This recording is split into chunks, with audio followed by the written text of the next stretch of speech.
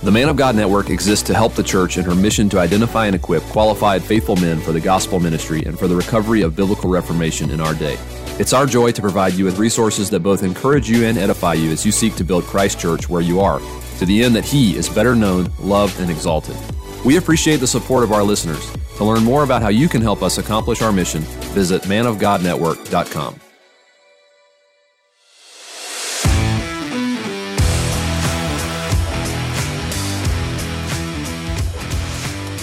The Covenant Podcast exists to equip listeners with theological content from a 1689 Baptist perspective. We pray you find this resource edifying, faithful to Scripture, and Christ exalting. Now, let's get started. Welcome to the Covenant Podcast. My name is Dewey Doval, and it is my pleasure to be back with Jimmy Johnson and Ryan Pendergraft to continue our series on the doctrines of grace. Over the past several months, we've released episodes on the doctrines of unconditional election, limited atonement, and irresistible grace. And during our time together today, we're going to pick up where we left off and discuss the doctrine of total depravity with Jimmy and Ryan. So, gentlemen, welcome back to the Covenant Podcast. It is great to see you guys this afternoon. Good to be back. It's good to be here. Amen. Well, to get us started, as we've done in the past episodes of this series, would you be willing to provide us with a working definition of total depravity? Maybe tell our audience some of the other terms that are commonly associated with this doctrine as well. Who wants to go? Me? Go for it, Ryan. I think that total depravity is one of those doctrines that if you affirm this, if you affirm the T, you most, I think, consequently have to affirm the U, the L, the I, and the P. Because if we affirm that man in his sinful state is totally depraved, then it is dependent upon God to elect. It is dependent upon Christ to die for the elect. It is dependent upon God's drawing of the Spirit through irresistible grace, and it is dependent upon God to preserve the sinner in salvation until Christ returns, whenever he is finally glorified and perfected. And so, to me, and you guys might disagree, but this is kind of the where it either rises or falls on total depravity. If we can affirm this, then the other points make sense. So total depravity, or as sometimes is referred to as radical depravity, first of all, to do away with any kind of misconceptions, total depravity does not mean that man is as bad as he can be. We believe in something which is referred to as restraining grace. I think that perhaps you even see this in Romans 1, where God in his forbearance and patience allows people to turn away from him, to rebel against him. And then once we see later on in Romans 1, Paul says that God gave them over to a depraved mind, that he finally allowed them in his wisdom and sovereignty. He allows them to be what they are, and that is utterly sinful, without that restraint, without that grace which keeps us from being as bad as what we possibly can be. I think that's why, for instance, there's so many differences in people. Why you have all of us who are morally evil and bad, some that we in our eyes would deem to be worse than others, because of God's operation of grace in a person's life that keeps them from being as bad as what they can be. So total depravity doesn't say that you are incapable of doing good. Total depravity, or is sometimes called radical depravity, means that you are depraved to your root. Everything that you do is and has been affected by sin. So your thoughts are affected by sins. Your action is affected by sin. Even the good that we do in some way is affected by sin. And so total depravity It just means that man is incapable of living in such a way as to where his entire life is to the glory of God. He's incapable of doing that. He doesn't possess the ability to do that. Just to chime in a little bit, another term I've used, and Ryan kind of alluded to it without saying it, is total inability. That man is totally unable to do anything that is pleasing to God in a salvific sense. And that is to say that, yes, man in his fallen condition can do some deeds that God's law issues, like or that God, or the in accord with God's law. But as Ryan said, even in doing those things, man's thoughts and attitudes are not in accord with the glory of God, and thus, even in doing those good things, there are vestiges or aspects of those deeds that are still affected by sin, and therefore do not please God in any sort of salvific way. So total inability, I think, is another one, which is why we would, and we'll get into this later, it's why we would say that man is unable in his fallen state, without a prior working of grace, to respond to the call of the gospel, which we would admit is a good thing. But man in his fallen state is unable to, unless God does something first. Well, it's a very helpful definition to get us started with the doctrine of total depravity, and just in an effort to be consistent with what we've established as a pattern in our previous episodes in our series, would you guys be willing to provide us now with the biblical basis for this doctrine? Where would be some key biblical references that you would go to demonstrate to somebody why the doctrine of total depravity should be believed as a Christian? Yes, I mean, right off the bat,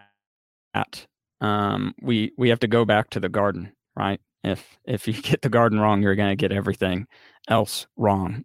We understand that in the garden, after Adam's creation, God condescended and entered into a covenant with Adam on the condition of perfect obedience, forbidding him to eat of the fruit of the tree of the knowledge of good and evil on the pain of death. And long story short, we know that man disobeyed, and Adam was a public person representing all his physical seed, and therefore when he sinned, all his seed who were in him fell at that time, and thus inherited what might be called or distinguished as inherited guilt as well as corruption, but they are all a part of what is commonly called original sin. So going back to Genesis 3, we see that, and we see that further worked out when we get into a little bit later in Genesis. You have Cain and Abel, of course. You see the first murder without either of them being taught. And after that, it says that man was devoting themselves to all sorts of wickedness, and therefore God brought the flood as a judgment upon man, saving only one man and his family, through whom the promised seed would destroy the serpent. So going back to the fall, we can even begin to see that there's something fundamentally wrong. Another reason why we might look at the inherited guilt portion, or consider the inherited guilt portion from Genesis chapter 3, is that Adam and his wife were not allowed into the garden after they were removed, and neither were any of his children, even though they had not committed an actual transgression. But by virtue of inheriting this guilt, they also were not allowed to partake of the tree of life, which I think is just further support. There are other passages. I mean, Ephesians 2 is one that I often go to. I mean, it says, "And you were dead in the trespasses and sins in which you once walked." This death implies that there's something something that we are unable to fix, just as we cannot make ourselves alive after we've physically died. And the same way, if we are spiritually dead, then we can therefore not make ourselves spiritually alive. And one other place I'll go to, and I'll hand it over to Ryan, just the very front of the book of Romans, I think, supports this doctrine of total depravity. Because in Romans 1:16 and 17, you have the declaration that Paul's not ashamed of the gospel because it's the power of God unto salvation for everyone who believes, and how it is actually in the gospel that the righteousness of God has been revealed from faith and for faith.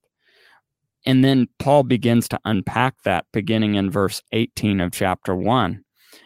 And he does that by showing how man, by nature, no man by nature is righteous of their own accord, but all have fallen. That includes the Gentiles. Even though they were not given the written law, they were a law unto themselves because the law had been written on their heart. And even the Jews who had the written law and all the ceremonies and all the prophets and everything else, they still rejected God's law and sinned against him. And in case anyone thought that they were capable, after the first two chapters, Romans chapter 3 starts out by telling us no one is righteous, no, not one. And finally, at the end of, or in verse 20, I believe it is, of Romans chapter 3, it says, for by the works of the law, no one shall be saved, or justified rather. No one shall be justified. And then Paul transitions and explains how it is in the gospel that God's righteousness is vindicated because God forgives sinners. Although he can by no means clear the guilty, somehow God has forgiven sinners in the past and continues to now and will in the future. And the question is, how can he do that? And the answer, of course, is the Lord Jesus Christ, who both through his active obedience and passive obedience made propitiation for our sins. And what does all that have to do with total depravity? Well, it has everything to do with it.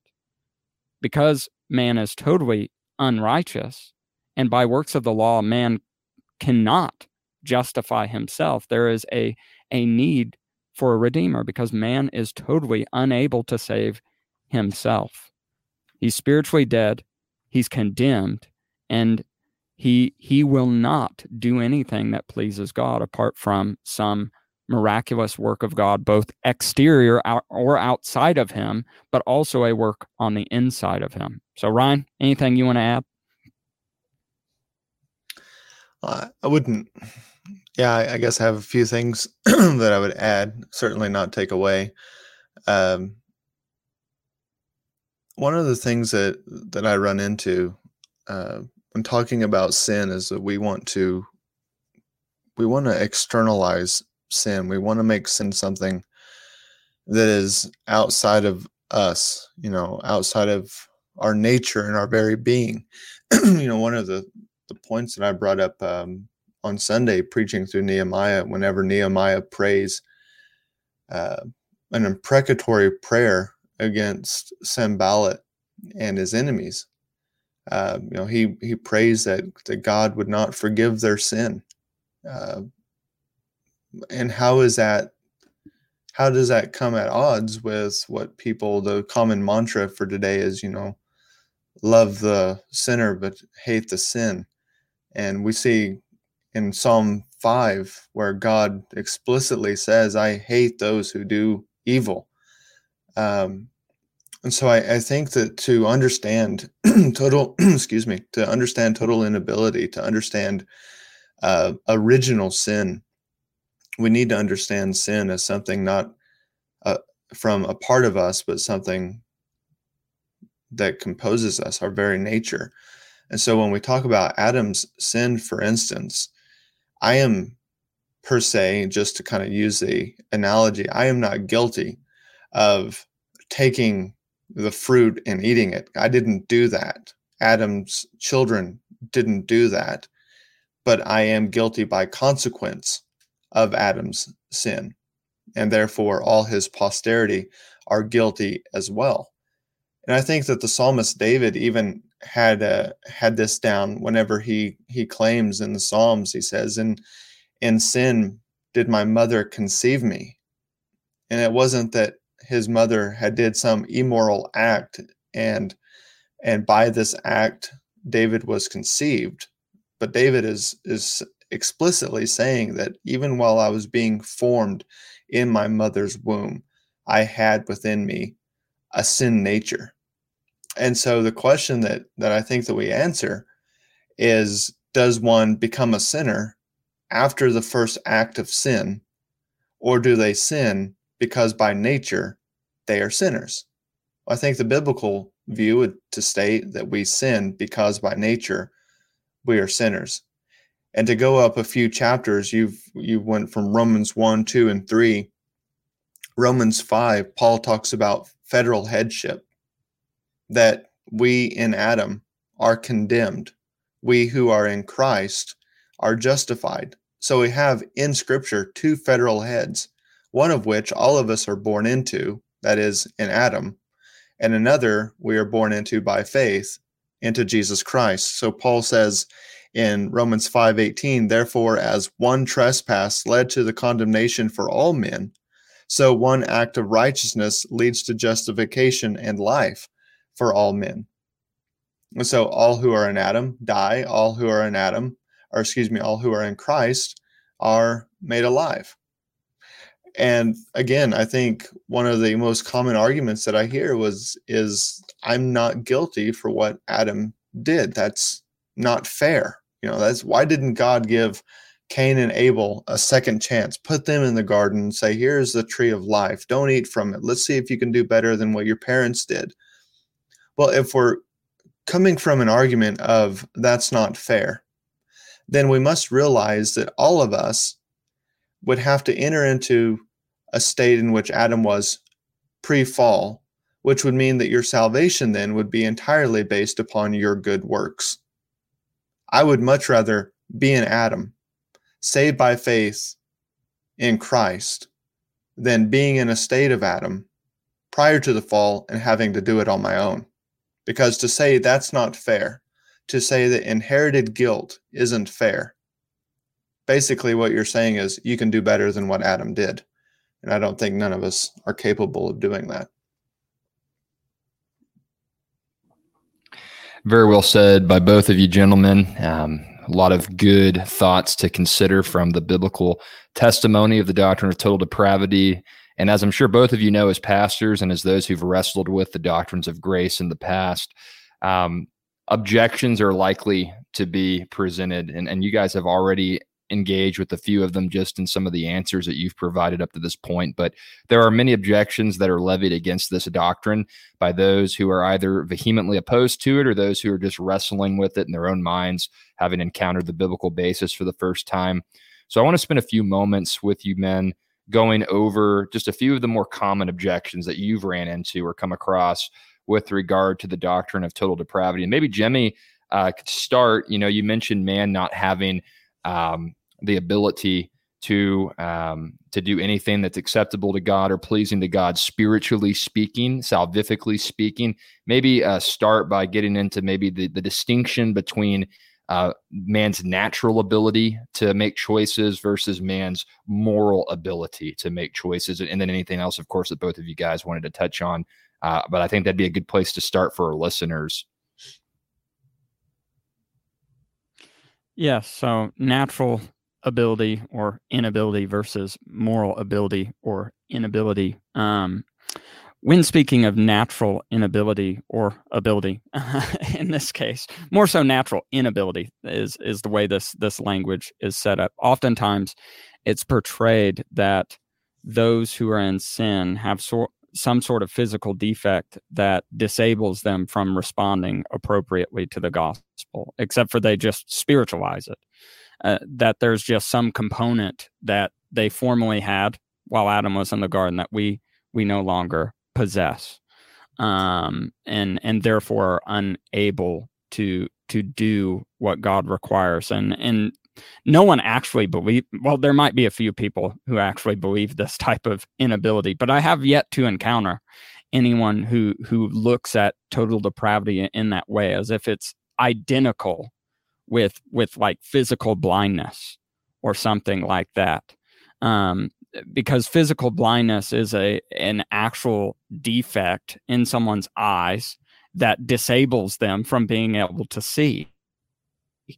Whereas the way that Jonathan Edwards and who I've read more so, Andrew Fuller, wrestled this issue is they reject the natural inability framework that makes it more like a physical defect and instead take on what is called a moral inability, and say that man, by virtue of his fall, is morally unable to respond to the gospel or to do anything which is spiritually good in God's sight. And the analogy that I've read or heard, and this is my paraphrase of it, is that say you have a man who's walking towards the cliff. If we're going to use that analogy to say that he's naturally unable, we would say something like the fact that he has literal scales that have been put over his eyes and he's unable to see the cliff. He's just walking toward it. He can't do anything to avoid it. And he just walks off, unbeknownst to him that there is a cliff in front of him because he can't see it. Whereas I think the more biblical view, moral inability, suggests that man, though he is physically able to see that cliff, he just closes his eyes and says, "There's no cliff there." and even though people are telling him there's a cliff there, he's saying, no, there's no cliff there, while he keeps his eyes shut and he walks off the cliff. So that's one objection that some level towards total depravity, and I think it goes back to what Ryan alluded to in the definition. It implies that when we say that there's a total depravity, that we are suggesting that man is not only unable to respond or do spiritually good things, but man's just not able to do anything like good in any way, shape, or form. That he's totally and absolutely bad in every part of his being. But that doesn't seem to be the classic Reformed formulation or particular Baptist formulation, for that matter, because the particular Baptists and the Reformed agree on this subject. Another objection that I've heard is that essentially, and I may be misunderstanding this, but essentially what is leveled is that yes, man is corrupt, that yes, man can't do most things that are spiritually pleasing to God, but there's one exception, and that is the gospel. When the gospel is proclaimed, there is something inherent within the message that makes it able to be accepted by the person who hears it, while it can also be resisted. Now, this is not Arminian, because Arminians would even suggest that there needs to be some sort of prevenient grace that precedes the accepting of the gospel. I don't know what to call this exactly, other than I find it to be odd and inconsistent. And the way I would simply respond to that is we have no notion that man is just, with all things except for the gospel, that man is unable, and all of a sudden with the gospel message itself, suddenly man is able to respond to it. There are no scriptural indications that that's true. And also I would make the argument that it robs the Holy Spirit of his operation and unique mission in bringing about salvation in those who God chose before the foundations of the world. It seems to make the gospel, in the mere utterance of it, almost effectual to salvation without any spiritual working in and through it or prior to it. Typically, we would say that the Spirit accompanies the proclamation of the gospel as it's being communicated to someone. It is the Spirit who makes the seed grow in the heart of the elect. But that is an objection that I've run into even in my own church. And really, I think that it doesn't understand, one, total depravity or original sin. Like, that's not a biblical view of original sin in any way, or historical view of original sin. And secondly, I also think that it doesn't have a full-orbed or even take into account the doctrine of God and divine missions and soteriology as an offshoot of the divine mission. So I think there's just a whole host of problems with that view, and I think it's refuted by just showing that no, there is a work of the Spirit that must be done alongside the verbal proclamation of the gospel, because it just puts the proclaimer of the gospel under so much pressure. If you don't just say it right, the person won't respond. And it puts all of it on the proclaimer and the responder, and it leaves no room for God to operate in any sort of way, at least in my opinion. Yeah, I agree. You go back to the man's natural versus moral inability. I think the Bible makes it clear that man sees clearly and willingly rejects. Romans 1, which we've already alluded to, verse 18, for the wrath of God is revealed from heaven against all ungodliness and unrighteousness of men. And then Paul says, who by their unrighteousness suppress the truth. And so it isn't that they can't see what God has revealed of himself through nature. It's that they see it and they willingly reject it. And the same thing with the working of the Holy Spirit. Paul says in 1 Corinthians 2, verse 14, that the natural man does not accept the things of the Spirit of God, for they are foolishness to him, and he is not able to understand them because they are spiritually discerned. And so total depravity then definitely seems to be pointing more towards moral inability than it does natural inability. It isn't that we are naturally incapable so much as it is we are morally incapable.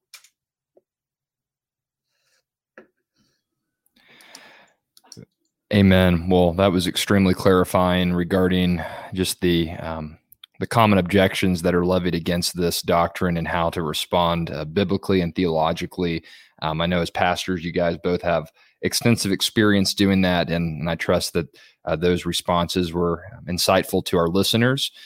And as we transition, maybe even more so towards the pastoral bent of our conversation today, as we've done so in the past as well, the practical and devotional applications of the doctrine of total depravity. I know that might seem like a little bit strange, like just somebody sitting around meditating on how the doctrine of total depravity could lead them into the worship of the triune God. But nevertheless, as those who know the doctrine and all the entailments of the doctrine, that this is a doctrine that can lead the believer to worship God for all that he's accomplished in salvation.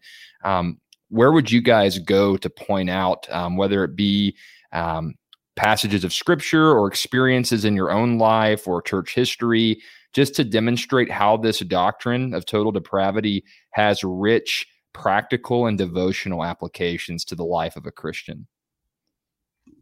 Well, for me, I think that two passages in particular that I like to turn to, one from the Old and one from the New, both testifying to the grace of God in making us become a new creation, as Paul says, that we are in Christ, we are created anew. One of the passages, Ezekiel 37, with the valley of dry bones. God says to Ezekiel, "Can these bones live?" And Ezekiel, of course, response is, "God only you know," which just not to chase a rabbit or anything, but that goes back to what Jimmy was saying, that whenever we present the gospel and rely upon the Holy Spirit's drawing and accompaniment with the gospel, basically we say the same as Ezekiel. Can these dry bones live? Are these dead bones live? Can the person whom I am sharing the gospel with come to faith in Christ? And the only response that we have is, "God only you know." And of course, we we see that the bones they're joined together, sinews are joined together, the flesh is put on them, life is breathed into them, and now this valley of dry bones, in this valley of dry bones stands living beings. God has created life out of something that was once dead. And that's what happens in salvation. That's where we begin, with total depravity, and then God breathes life into our spiritual death. And then turning to the New Testament, again, Paul references an act of creation in 2 Corinthians 4. I think most of us are familiar with Genesis 1. In the beginning was God, right? And what did God say? God said, "Let there be light," and there was light. Paul, taking the creation narrative from Genesis 1, puts a salvific spin on it, as it were, in 2 Corinthians 4, verse 6, whenever he says, "For that same God who in Genesis 1 said, 'Let light shine out of darkness,' has also shone in our hearts to give the light of the knowledge of the glory of God in the face of Jesus Christ." And so many aspects of devotion here. For one, salvation is strictly a work of God's doing. It is Him speaking into the darkness of our hearts and speaking light of the knowledge of Jesus Christ, bringing us to faith. It is Him breathing life into spiritually dead bones and making us come to life. And so one devotional aspect of it is that salvation is all of God. Salvation, as Jonah says, is the work of God alone. The other devotional aspect, one that we've already said, is that as the gospel proclaimer, the sole responsibility of a person's faith doesn't depend upon my presentation of the gospel. Now, that's not to say that all the gospel should be there, because it should. We should go through all the gospel. We should be well acquainted with it. But your presentation of it alone doesn't mean that someone's either going to accept or reject, because it is God who gives the growth, God who gives the increase, God who shines light into darkness, God who gives life to dead bones. And then personally, once I become to understand what total depravity is in the state from which I have been saved, to understand, and I think that you always have to study total depravity alongside of the holiness of God, because I don't know if we necessarily grasp just how totally depraved we are without, at least to some extent, as God will allow us to comprehend His holiness and His goodness. Because once we do that and we realize just how far we have actually fallen, and how, if I could say, how deep the depths that God has condescended in order to bring us out of our state of depravity and moral inability, we realize then just how good and gracious God really is. Amen. Amen to all of those comments, and just a few things to add, and some of it is just reiterating things that have already been said. But I mean, personally, as we reflect upon the doctrine of total depravity,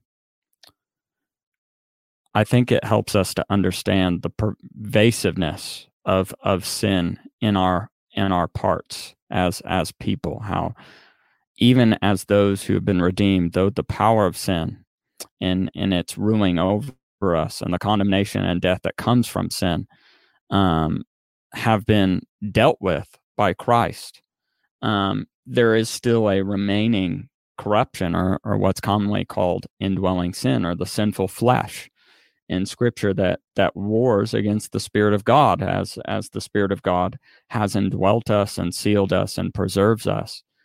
And realizing and understanding that, should produce humility, is what it should produce in us, realizing that even when I'm not aware of sinful actions or attitudes that I'm having, I can be assured that this side of glory, that I do have some, that they are still present in my parts, and it is almost like there's a monster roaming the house of my heart, and you don't always know where it is, and it's always waiting to pounce in those opportunities. So one, it should make you humble, and two, it should make you diligent about mortifying, as the Puritan said, mortifying the flesh, and utilizing the means that God has given, the means of the ministry of the word, the means of the sacraments, the means of prayer, especially public prayer, and just being with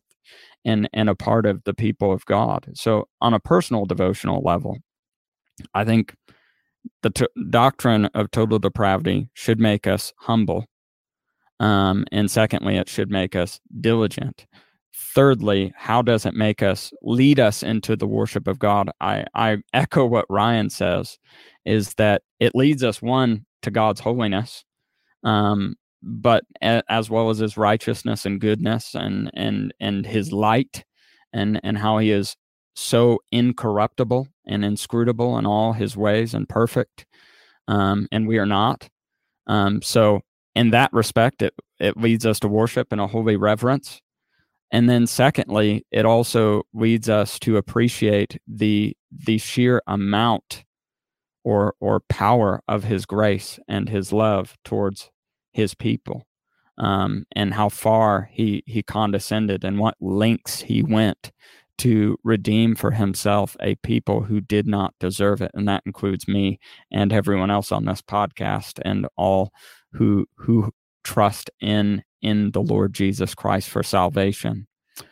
On a church level, or a pastoral level, or more directly related to that, I think that, or not only I think, I know that you have to have a keen awareness that the people that you pastor have not reached glory yet. And also, not only that, not only have they not reached glory, but there may perhaps be some who are a part of your congregation who are not regenerate.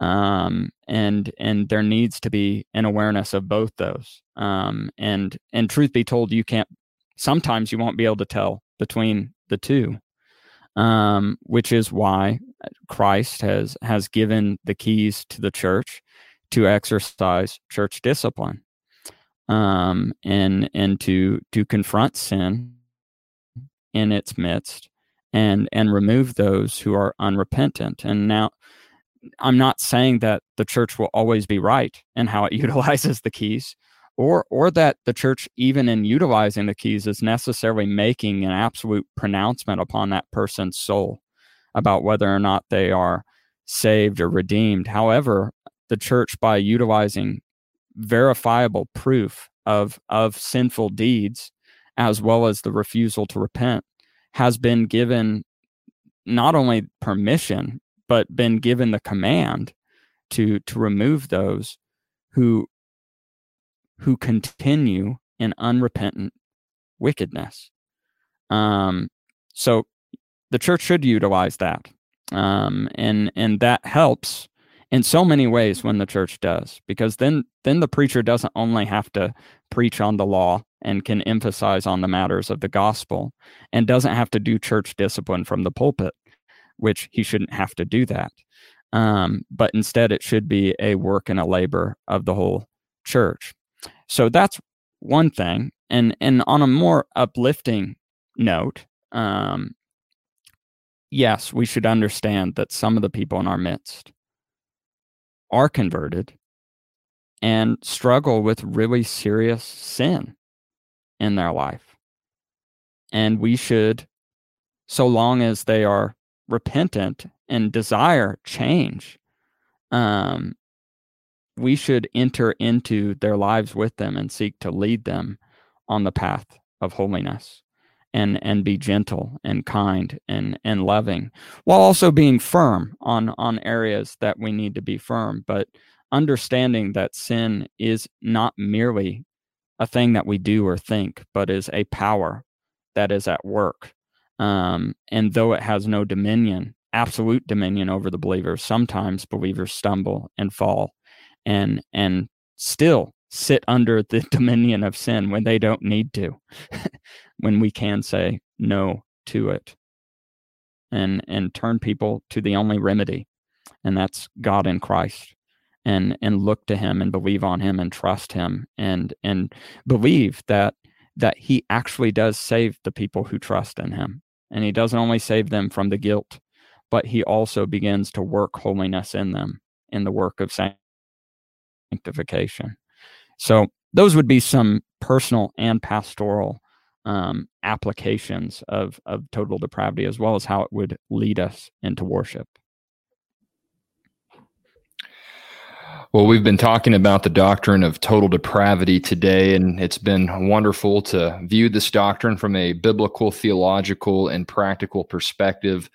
So, gentlemen, as we look to draw our episode to a close, what would be some of your recommended resources to help our listeners get better acquainted with the doctrine of total depravity, and maybe some final encouragements that you haven't yet provided our listeners with, just as they seek to look into the doctrine of total depravity in the future?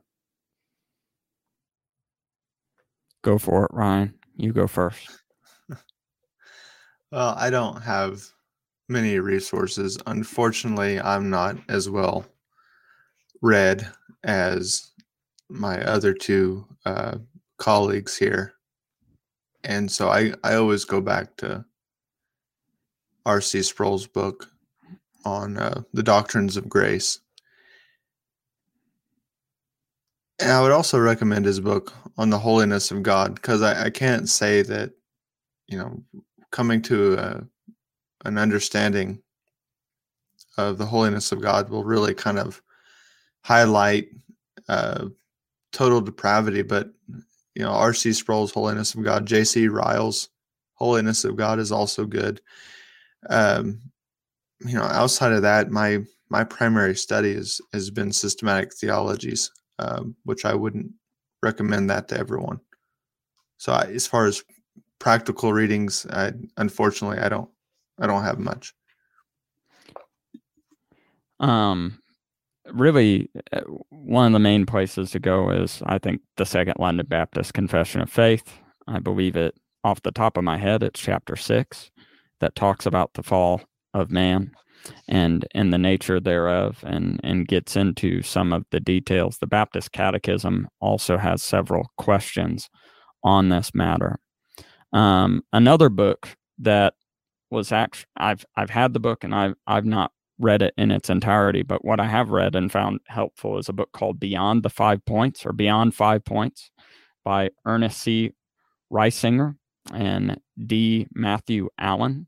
I heard a brother not too long ago who said that this book, and especially its work on total depravity, is something that transitioned him out of an unsure stage to the Reformed position. So that sounds like it might be a good book, if it's able to do that. Some of the ones we've recommended in the past, old works like The Reign of Grace by Abraham Booth, I believe, has a chapter on it.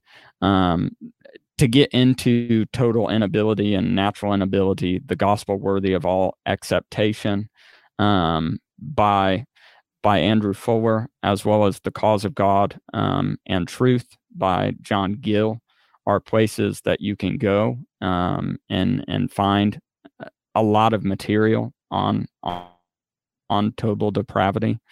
I'm sure there are other more accessible works, but unfortunately I haven't read many on this subject that are just isolated on total depravity. I'm sure they exist, and I'm sure there are very good works out there.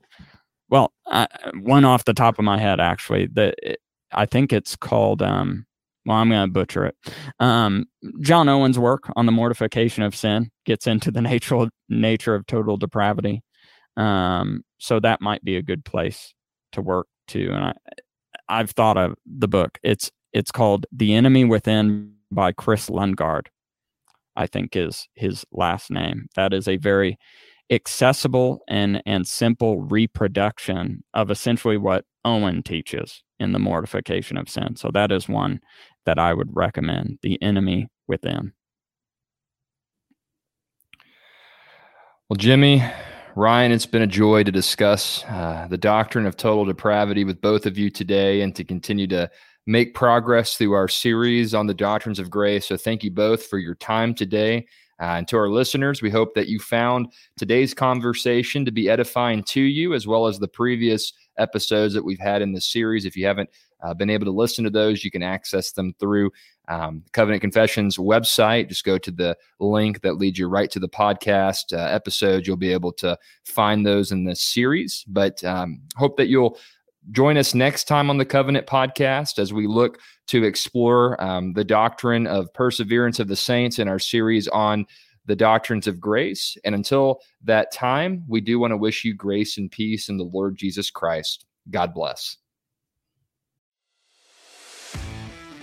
For additional content, check out our blog ministry at covenantconfessions.com.